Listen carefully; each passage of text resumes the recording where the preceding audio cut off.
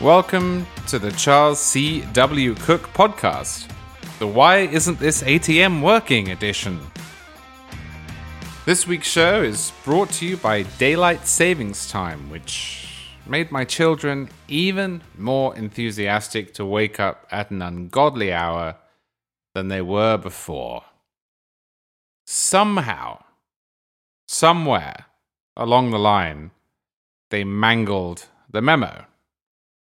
The instruction was don't wake Mummy and Daddy up before 6:30 a.m. But in their addled little minds, this has been transmuted into when it's 6:30 a.m., come into our room and wake us up and bring a home alarm system and a marching band if you find one available. You know that feeling you get when you've been given an anesthetic but it hasn't quite kicked in yet? That was my day today. Anyhow, to work. On Thursday, a rumor started that Silicon Valley Bank, the 16th largest bank in the country, was in trouble. On Friday, there was a panic, and by Saturday, Silicon Valley Bank did not exist anymore, at least not in its previous form. It was shut down by regulators in California, and then it was taken over by the Federal Deposit Insurance Company, or FDIC. Today, Monday, Silicon Valley reopened, but as a, quote, newly created full-service FDI-operated bridge bank that was designed to protect all depositors of Silicon Valley Bank. This was the second largest bank failure in US history, and it obviously brought back memories of the crisis of 2008. So I thought that today I would skip my monologue and instead talk to someone who knows all about this area. And that someone is John H. Cochran, who is an economist, the Rosemary and Jack Anderson Senior Fellow at the Hoover Institution, a co-host of the show Goodfellows, on which he appears with Neil Ferguson and H.R. McMaster, the author of the Grumpy Economist blog, and most recently of the book The Fiscal Theory of the Price Level. John, welcome to the Charles C. W. Cook podcast. Thanks. Pleasure to be here. All right, so before we get into a little more detail, can you tell me, and tell anyone who, like me, is not an expert in this field, what is a bank run? If you've seen Jimmy Stewart's A Wonderful Life or Mary Poppins, you know what a bank run is. Everybody comes to get their money out of the bank at the same time. The money, of course, is not stored in the bank in some great Scrooge McDuck vault of coins. The money has been lent out, and the bank can't give everybody their money back right away. And since deposits promise immediate payment or else, the bank goes under. That's the short form. Why doesn't that happen on a more regular basis? For lots of reasons. First of all, with standard banks, most of the deposits are insured. So there's really no reason for you. If the bank has enough assets to back your deposits, then there's no reason to run it. A pure bank run happens because I see you going and you see I going, and we just sort of jump even though there's no reason to go. But if the deposits are insured, then you know that even if you're at the back of the line, you'll eventually get your money back. So that helps. But also, banks have many layers of protection against this thing. First of all, they keep some reserves around, so they have some cash to pay off people who are normally going to come. They have ways of getting cash. A solvent bank can, for example, issue some stock and get some more money that way. Or it can borrow against its assets from another bank or borrow against its assets from the Federal Reserve. So there's normally all sorts of fire breaks, all sorts of sprinklers, all sorts of ways to stop bank runs from happening. All right, and last background question on this before we get to the details. To what extent can a bank run become a self-fulfilling prophecy, especially in this age of instant wire transfers and Twitter and cable news? Could someone start a rumor and essentially engender a bank run from scratch? Yes, it's possible. And there's two kinds of bank runs. There's the self-fulfilling prophecy kind that we worry about. A perfectly normal bank, all of a sudden there's a rumor and people run to get their cash out.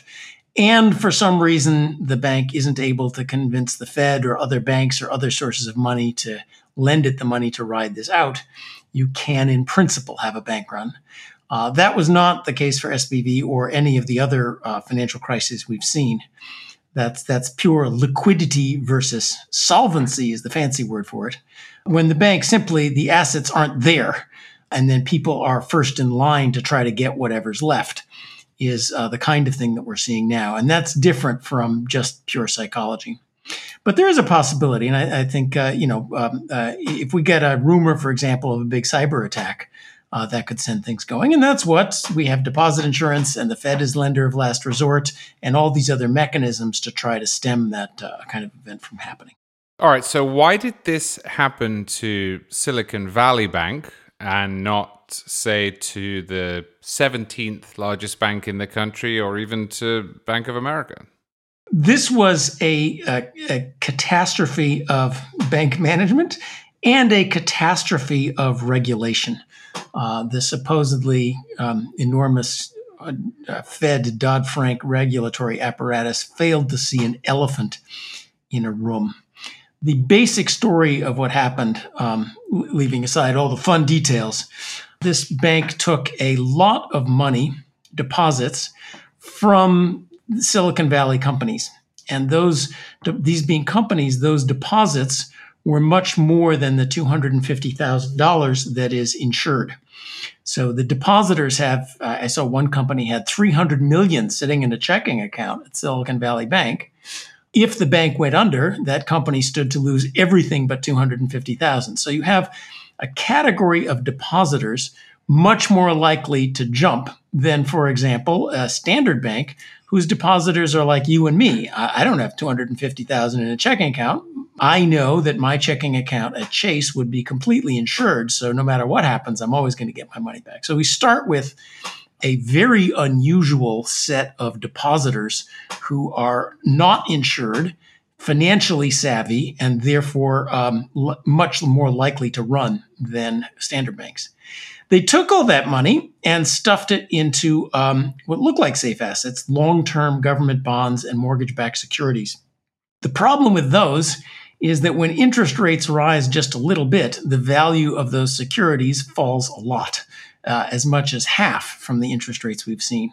So that a bank that starts out with enough assets that if people come in and say, I want my money back, they can sell treasuries and mortgage-backed securities. That's easy, and give them their money back. But when those things fall to half of their value, then the bank is literally insolvent. It does not have enough saleable assets to make everybody good. So classic, we call this maturity mismatch, investing in very long-term securities, borrowing short-term, sends a bank to be very sensitive to interest rate rises. And when the interest rate goes up, the value of assets goes down. The value of the deposits it owes does not change. The bank is quickly insolvent. And since the depositors are not insured, they run quickly. And that's exactly what happened. This is first week banking 101 stuff. All right, so that's what the bank did wrong. You mentioned regulation, because I've seen people this week, of course, saying, this is because we don't regulate enough, this is the Republicans' fault, this is the result of the changes that were made to Dodd-Frank in 2018, but you're suggesting this was a regulatory failure. Absolutely. This is a regulatory failure of first order. Spotting, this is not 2008 and toxic derivatives and off-balance sheet entities and crazy CDO squareds and so forth. They took in deposits, they invested them in long-term bonds and mortgage-backed securities. Very simple, but the problem is the mismatch. Short-term deposits, long-term liabilities, long-term assets, and therefore if interest rates go up, you're bust. You should be able to see this in 5 minutes of looking at this bank's books.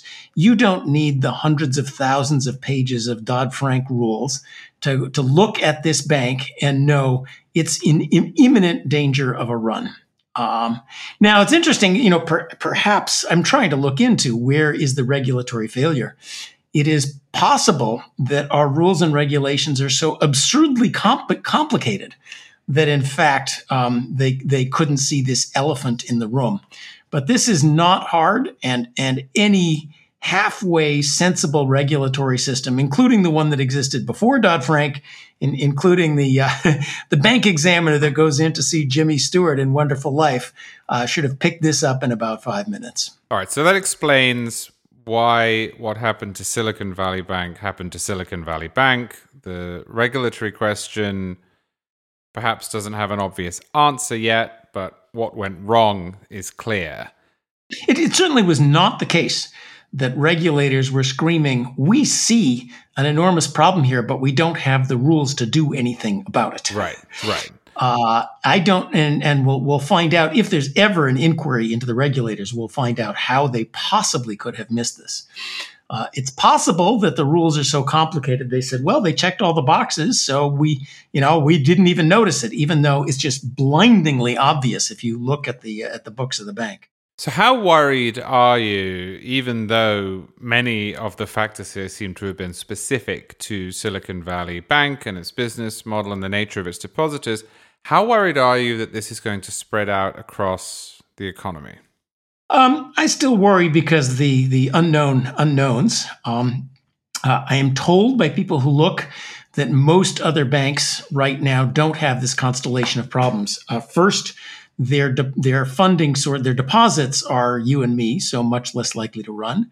Second, they have implemented first week of MBA banking course risk management, and that they are not sitting on long-term assets whose value can fall dramatically if interest rates rise, and therefore will be in trouble. But if the banking regulators did not see this one, which was just enormous, just strikingly obvious, I worry about what else they haven't seen as well. The regulatory mechanism is remarkably opaque, and I'll just give you one example of how I think things went wrong. Banks including Silicon Valley Bank, are allowed to take these long-term bonds, again, whose value fell by something like half when interest rates went up, and they're allowed to not declare the market value. They're allowed to say these are hold-to-maturity assets, so we treat them on the books as if they haven't declined in value at all, even when they have. Now, that's fine so long as you actually can hold them to maturity, but that means that they are useless if you actually have to sell them at a loss along the way. So how much of that kind of accounting is going on, I don't know. So I don't want to sow panic here. All the numbers I've seen suggest that most of the other banks have done basic risk management and are not exposing themselves to this obvious risk. And we kind of know interest rates are going to be going up for a while now. Okay, well, let's distinguish then between problems that might be applicable to all banks. For example, a problem created by rising interest rates. All banks aren't equally susceptible, but that's a common problem or a common input. And separate that out from what the actual failure of this bank could do to other banks. Obviously, the federal government stepped in here because it was worried that there would be a chain reaction. Do you share that worry? And how do you think the federal government has done in its role since last Friday? The nature of the chain reaction, I think, here is not that Silicon Valley Bank, its failure, or the failure, really who's getting bailed out here is its depositors, not the bank, that would have directly led to problems at other banks, but simply that the thing you mentioned earlier, the psychological or the real thing of, oh my gosh, other people are losing a lot of their money in these bank deposits that are more than the insured quantity. I better go grab mine out soon. So they wanted to stop the run. And they did. They put a bazooka on this thing. America's standard answer, we drenched it with money.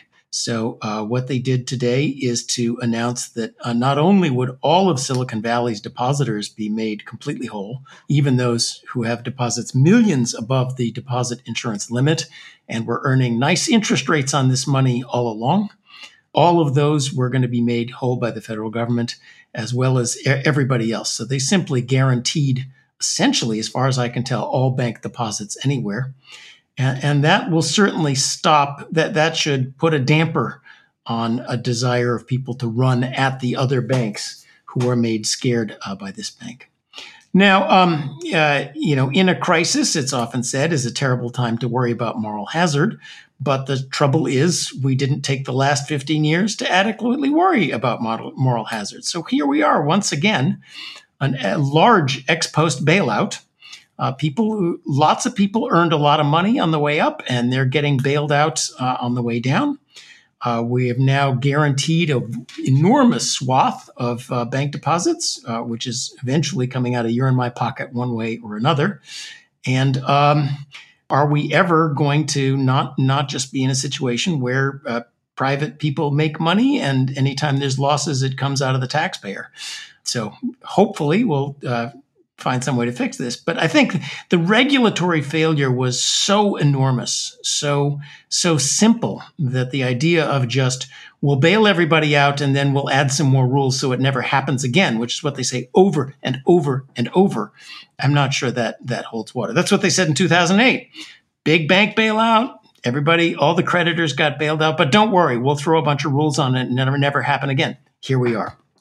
So I'm worried that in the future, banks will look at the federal response here and conclude that as a de facto matter, the federal government insures all deposits, irrespective of the limits that are set in law by FDIC insurance.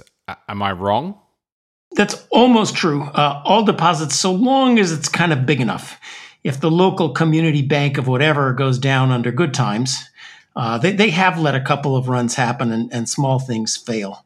But I think you are right. And we saw this already in the pandemic era. The Federal Reserve did a very surprising number. Lots of promises from 2008 were broken. They bailed out the money market funds once again. There wasn't a bank problem, but they also said that they were ready to buy corporate bonds at high prices. So they basically said corporate bond prices may not fall. And so I think you are exactly right. Any large bank, all of the deposits are now effectively guaranteed by the government. That's fair to say. Is there a benefit to keeping that as an informal rule as opposed to codifying it in law in Congress? Or should we just admit what we're doing? Perhaps there is some strategic ambiguity, if I can use a word from foreign policy. Here's the problem. Why not just guarantee all deposits? Well, then people putting their money in banks make no effort whatsoever to decide if the bank is good. They just chase the highest interest rate. And that's why do we have deposit insurance limits?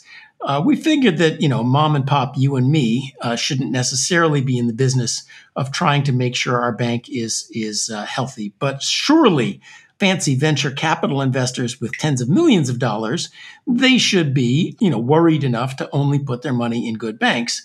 And we don't want banks to simply say, come here, I'll give you 4, 5, 6%. Don't worry about what I'm investing in, even though it's, Uncle Louie's latest idea. You don't have to worry about this at all because the government guarantees the deposits. That obviously is a bad system. So we don't, that's the danger of where we are now with these deposits effectively all guaranteed. All right, let me give you my layman's at the bar description of how I see the last couple of years, and you can tell me where I'm wrong or where I'm overstating things or where I'm being too simplistic, which I'm sure I am. So here we go. Due to COVID-19 and the response, and then the Biden administration's ridiculously profligate agenda, the federal government spent an extraordinary amount of money, which caused the highest inflation in 4 decades, which inevitably was addressed by raising interest rates, which, because Silicon Valley Bank had improperly managed its risk, helped to cause a bank run, which has worried the Federal Reserve, so it now might limit its planned interest rate hikes, which in turn will allow inflation to remain less checked than it should be, and the entire sequence could have been avoided if the federal government had recognized during and after COVID that it was a terrible idea to flood the economy with that much cash. With a couple of asterisks, I'm right with you. The Trump administration was handing out cash pretty fast too. Yeah. It wasn't. I don't want to make this partisan, but overall, as I added up over those years, the government basically threw $5 trillion at people. Some of this was important because we didn't want the economy to crash and people who lost their jobs and were sick and so forth. We don't want them dying in the sidewalk, but it was vastly overdone. So you're exactly right. That caused the inflation, and now interest rates are going up. And now the Fed is facing a bunch of limits on its ability to raise interest rates. One of them is raising interest rates will raise the interest costs on the debt. So already that's going to cause more of the same fiscal gas on the fire.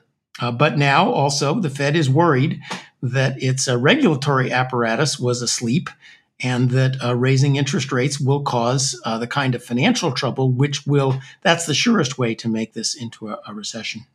If I may add, we kind of left the previous conversation without a way out. The central problem is too little capital. The bank, when you look at a bank, Silicon Valley Bank, in a sense, is a puzzle. Its assets are long-term government bonds and mortgage-backed securities guaranteed by the government. Those are the safest possible assets in the world if they are held in your and my pension fund. Compare that to the profit stream of Tesla as a safe asset.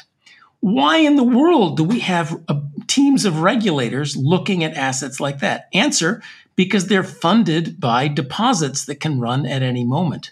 So the basic problem here is that banks are just too levered. They're making investments in very safe assets, but by borrowing via deposits, which leads them to be very fragile. And if they simply issued much more equity, if you put your money into a bank by putting it via stock, we could end all of these financial crises forever. But nobody wants to do that. Why don't they want to do that?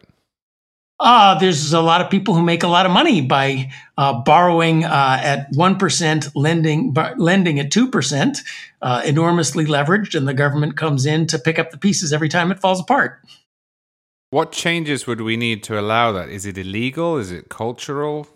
There's a big subsidy involved in the current system, but yes, the system is sometimes called narrow banking or narrow deposit taking, equity finance banking, legal, cultural, and mostly regulatory, mostly allowing it to happen. The Fed has been actually really clamping down on people who want to offer narrow deposit taking. If you put deposits in a bank, and those deposits flow 100% into reserves at the Fed or short-term treasuries, that cannot blow up. There'll never be a run. It'll never be a failure. If that's how bank deposits worked, we would never have runs again. But the Fed doesn't want to let that happen. I think we are at the moment that patching the current system has just revealed itself to be a hopeless project. If after the hundreds of thousands of pages of Dodd-Frank, this regulatory system cannot spot plain old borrow short, lend long, don't do any risk management, that project seems to me to be fundamentally hopeless, that 15 more regulations are not going to change that fact. All right, John Cochran, thank you so much. I appreciate it. Thank you. I'm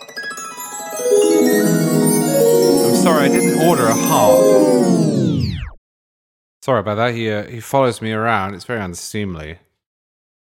Well, my guest today is Henry Oliver, who is a writer from London who writes online about politics and culture for outlets such as The New Statesman and The Critic, and, most recently, National Review, more on which in a moment.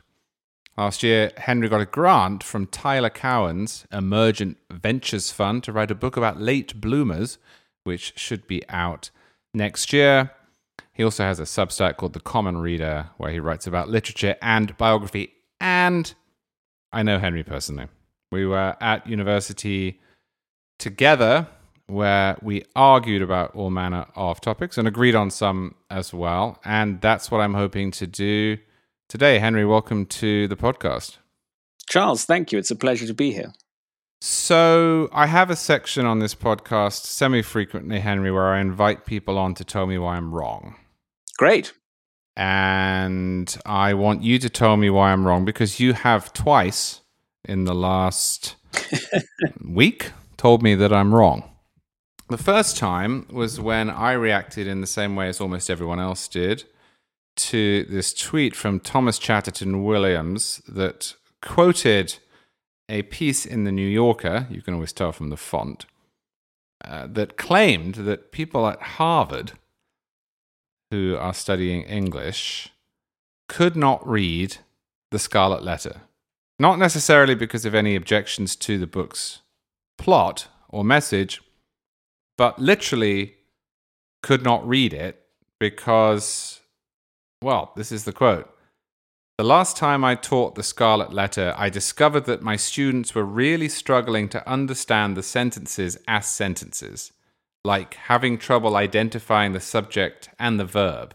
Their capacities are different, and the 19th century is a long time ago. Now, this, for obvious reasons, infuriated me, and I thought, my goodness, how terrible, what decline we're witnessing. And you said to me, you think it's a load of old nonsense? Why? Yeah, I don't believe a word of it. In order for us to accept that claim, we would have to believe that the Harvard undergraduates, when they read a sentence in the Scarlet Letter, do not know what the people in that sentence are doing. And I think if you put any sentence from that novel up on the wall and said, okay, kids, what are these people doing? I mean, it just sounds absurd that the nation's next generation of lawyers and management consultants wouldn't be able to answer that question. You know, it strikes me that it is either exaggerated or, just sort of fabricated in a way because of a broader hysteria about a perceived loss of status in the humanities. All right, so explain the motive here, because I can absolutely see why someone who laments the decline of the arts might make this claim. Yeah. I can imagine Harold Bloom making this claim. But this isn't somebody who is lamenting the decline of the arts, and it's not Harold Bloom. It's Amanda Claiborne, Harvard's Dean of Undergraduate Education and an English professor. So why would she say this? In the New Yorker article, a lot is made about the fact that the enrollment in English literature has declined by 75% in recent years at Harvard. And this is a common pattern among some elite universities. And I think her claim makes sense to me as part of a broader pattern of declining interest over, say, the last decade in majoring in English literature. It just doesn't make sense as a literal claim. And what's interesting is that Harold Bloom did, in fact, make this same claim. He used to say, he said, I can't read the New York Times anymore. They don't write it in English, which was quite funny, but obviously rubbish. And he very well could read the New York Times. And it's something that every generation of literature scholars eventually comes round to the view that no one knows how to read or write in English anymore. But it's never true. And I think what's happened at Harvard is that fewer and fewer people recently have wanted to take a full English degree. Maybe they are less interested in reading the Scarlet Letter. But it gets put out of all proportion. And I think that's a shame because it masks the fact that broader interest in the humanities is actually quite high, and the humanities are doing very well outside of the universities. All right, well, you say it's never true. Are you saying there has been no decline whatsoever in the literary abilities of Harvard students, Oxford students, what you will, in 100 years? I have not spent any time with undergraduates since I left university, I'm very pleased to say. so I can't give you a report of it. I do think that a lot gets made about the formal side of grammar, and can they pick out verbs and do a graph of a sentence and all that sort of thing. But actually being able to use language effectively doesn't necessarily rely on a good knowledge of those principles.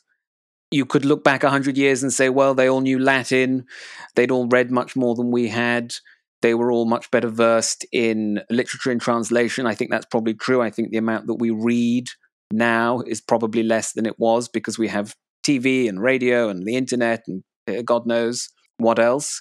But I don't think that necessarily equates to a decline in our ability to engage with this literature or to use language. And I think, if anything, there's too much good writing today. What does that mean? No one reads every really good article that comes out every week in all the major outlets and the blogs and whatever else. There is a lot of prose on the internet that's of a very high quality. And I don't see that that's been in decline in the last 10 years. What do you think of the idea that the students in question, and maybe the newest generation, is uniquely unwilling to read and engage with older texts, which is a different question than able? Yes. I think there's probably some truth to that, and it seems much more likely to me that the Scarlet Letter is currently out of fashion because it is essentially a novel about cancel culture. And it might not be a very easy novel to discuss if you are a proponent of such cultures. I don't know if that's what's going on. It's a speculation, but it seems likely to me that that's the case. But one of the things that is true about literature, whether we want it to be true or not, is that every generation rethinks the canon for itself. So if you look at Shakespeare, it used to be the case that Antony and Cleopatra was thought of as, one of the great plays, which it is. But I think it then went through a period of not being very popular because it is essentially a colonial play.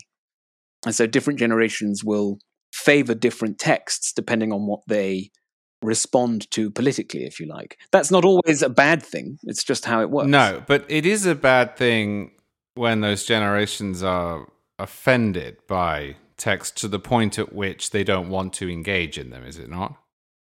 I don't know. I quite like the idea that someone would be so offended by a text that they don't want to engage with it. Why? Well, this links to our discussion about Roald Dahl, because Shakespeare was edited very, very extensively and very badly for nearly 2 centuries, and butchered and bastardized versions of his plays were put on. And one of those was King Lear, and people found it unbearable to watch the end of King Lear when Cordelia dies. Spoiler alert for those youngsters who haven't read their Shakespeare. But I feel the same way. The last time I read that play was a long time ago, because the death of Cordelia is just, it's so crushing. It's so dark. And what better way for a writer to prick your conscience, really, really get inside your head and really challenge you than to produce something that you almost can't bear to read? That is one of the reasons why King Lear is right at the heart of the Western canon and will never be displaced, along with Hamlet, which can be equally difficult in places. I take your point that it is in some sense a compliment to a writer if the work is so profoundly moving that you find it difficult to experience, or at least experience more than once. But I am more offended by the prospect of a King Lear with a happy ending than I am the alternative. I share your feelings, and I am reminded of the way that Pygmalion by George Bernard Shaw, which is a very great play, was turned into My Fair Lady. Not many people read Pygmalion anymore, but it has an unhappy ending, I'm glad to say. And obviously My Fair Lady, they all go skipping into the sunset and smell roses at the end or something. But when they did this, Shaw said to the people who'd done it, he said, "Your ending is damnable and you ought to be shot." And I think that's, that's good. That's a good attitude. But the problem is Shaw lost, right? Everyone has seen My Fair Lady, and very few people have seen Pygmalion. And I think we have to accept that in a free speech society, which I know you're very keen on, as am I, we have to accept that people will make their own stories and their own versions of stories, and that people will be sentimental. What we need to do is to put, as Harold Bloom would say, put a hedge around the canon. Make sure that if people are so offended or so unable or unwilling to engage with what is really difficult and dark in certain texts, that they can have their additional version, a new version, whatever, but they cannot get rid of or block out the original version. All right, well, this brings us perfectly to my second invitation to you to tell me why I'm wrong, or at least why I'm missing the point. I wrote a couple of weeks ago about the outrageous news that Roald Dahl's books had been edited and were being made to conform to, I won't say modern sensibilities, I'll say the sensibilities of marginal figures who apparently don't even like literature. And I think you broadly agreed with what I wrote and what I went through with Kat Rosenfield on this podcast 2 weeks ago. But then I wrote a follow-up and I said, you know what worries me is that they'll come for Shakespeare. Now, I do know that in the past, people have come for Shakespeare. In fact, that's where Bowdler comes from Bowdlerise, as you mentioned. But what worried me in particular was that we would get a form of cultural consensus that applied the same changes to Shakespeare that had been applied to Dahl. And my question was, if, for example, it is fine for the sensitivity readers to cut out the word fat from all of Roald Dahl's works and to cut out the fat jokes that accompany it, why not get rid of large portions of Henry IV? And if we can't use light and dark and white and black to describe emotions, well, you're not going to like the end of Othello. And if we don't like seeing people treated badly, then we're not going to enjoy The Merchant of Venice. And I worried that we would get this cultural consensus that would creep in the theatre and that would creep in academia that didn't teach Shakespeare or that required an alternate set of Shakespeare's text that became, in effect, the norm. And you said, well, no, you're wrong, because this has already happened. But also, Charles, you're missing the point about why the Roald Dahl example was so pernicious. Yes, so I agree with you that what they did to Roald Dahl was not only outrageous, but ham-fisted and of very poor quality. And if you're if you're going to mess around with someone else's book, you should at least produce something like My Fair Lady, which is good in its own right.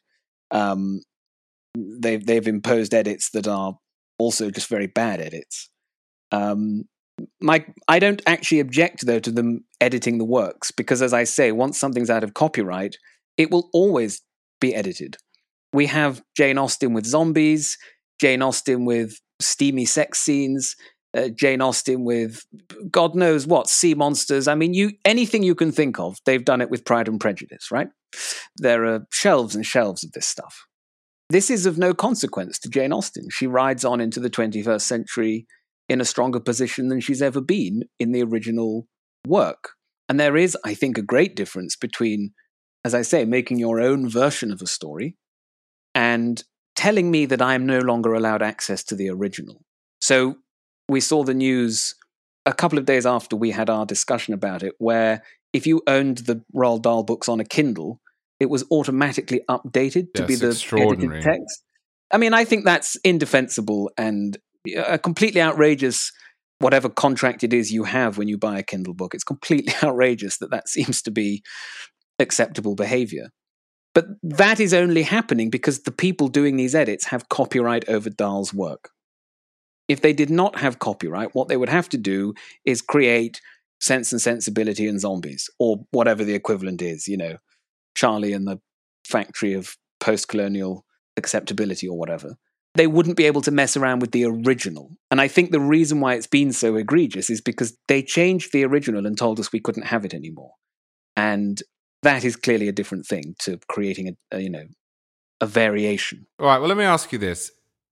Accepting that in both the case of Roald Dahl and the case of William Shakespeare, there's nothing I can do about it.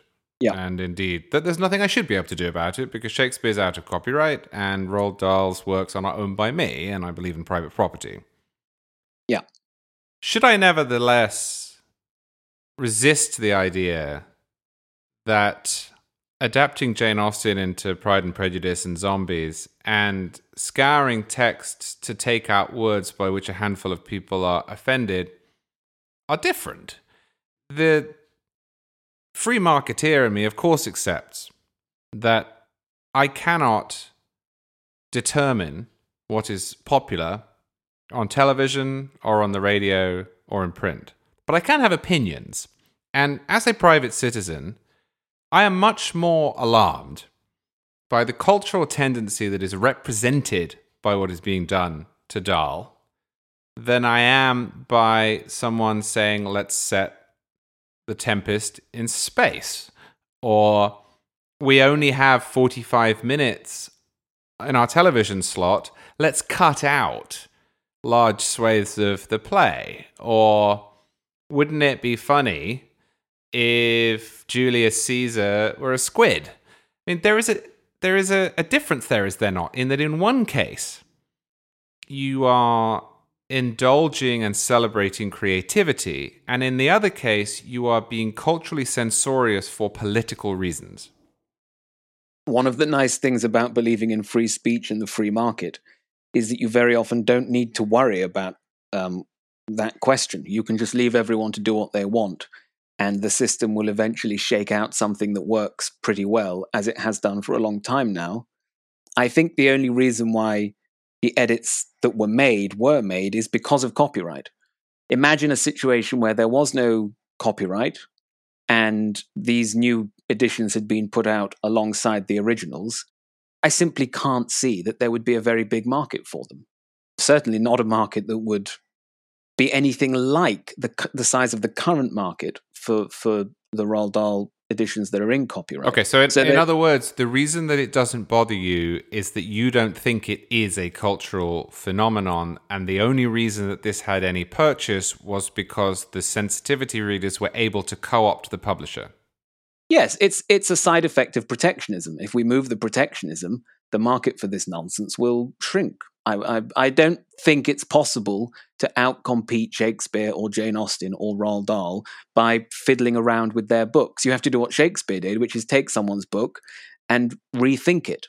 If you really wanted to make the edits they'd made, Augustus Gloop wouldn't suffer the way he suffers at the end of that book. And that's true for so many of the characters in Dahl. The problem you face is that the plot is sadistically cruel in many cases, and you can put a lot of nice words in, but it won't be lost on any of the children that these characters end up in a very bad situation. What you'd need to do is rewrite and rethink the whole thing. If you did that, you might produce a new version that did very well, but if you just put out the thing we've got now, in fair and open competition with the originals, children love all those words. They love the ghastliness of things. That's the genius of Roald Dahl. He knew that children, because they're innocent, they can laugh at cruelty. Whereas because we're all jaded and grumpy adults, when we see cruelty, we slightly wince and think about all the times it's happened to us or we've been cruel or whatever. So that's why they would never win in the free market. The problem is it's not a free market. They've got a protectionist barrier that lets them update people's Kindles without asking them. Let's put a number on it then. You're a writer. You presumably want some copyright. Otherwise, you wouldn't be able to sell your work. Certainly there should be copyright while ever a writer is alive. Otherwise, you end up with a sort of forgery and a rip-off problem, which is what happened to Charles Dickens in America. It's then, I think, the sort of debate where good people can disagree about whether it should be for, 5 years, 10 years, whatever, after the author dies. The problem we have is that it's currently 75 years. And so someone's grandchildren, or even, these days, more than grandchildren, ends up controlling the copyright, which is, I would say, there is no moral justification for that at all. And they're sufficiently detached, I would suggest, from the original writer and from the conditions in which the book was made, because they weren't born, that they're happy to make these sorts of edits.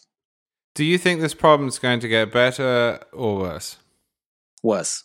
If you look at the history of biography, there is a long history of biography not being written properly because the relatives are ashamed of what their forebears did. So someone like James Boswell, who's the great biographer in English, for a long, long time, we did not have Boswell's letters and papers. We didn't have his famous journals because his descendants, who were all prudish Victorians, were horrified at the way he'd gone round London, whoring and drinking and just utterly disgraceful behavior. And so all this stuff was locked up and kept secret, and they refused to give it to anyone. And of course, they had that right. They had the ability to withhold that. And that is a very, very frequent problem in biography. And that is why I think copyright is the problem here, is that once you give someone that control, 1 or 2 generations passes, standards change, morals change, just what would embarrass you about your relatives changes, and suddenly the iron grip gets a little tighter on something none of us was worried about 10 years ago. Yeah, I don't need to speculate on what I would be embarrassed about that my family did before I was born. I can just think back to when I was 17, or in fact, Henry, sometimes when I was 20 and we were at university together. I think that's true, but what I mean, Charles, is that your grandchildren might look back at something you're saying now that sounds, for all we know, in 50 years, the idea of being a sort of John Stuart Mill liberal will come to be seen as utterly horrifying and not something they want anyone to know about. That's true. I can't imagine that's quite true, but it's that kind of thing. Also, I don't know what skeletons you've got lurking in your closet. I'm certainly not asking you, but that may be a problem for many of the writers up for censorship. Yeah, well, I'll tell you when we've stopped recording. All right, Henry, thank you so much for coming on. I appreciate it. It's been a really pleasure. Thank you, Charles. And that's all we've got time for. I've told you I have to get a restraining order. And that's all we've got time for this week. Thank you to my guests, John Cochran and Henry Oliver. Thank you to you for listening. Thank you to Woodrow Wilson for making it dark in the mornings. And thank you to my children for exploiting that darkness to the maximum. This has been episode 21 of the Charles C. W. Cook podcast. I'll see you next week.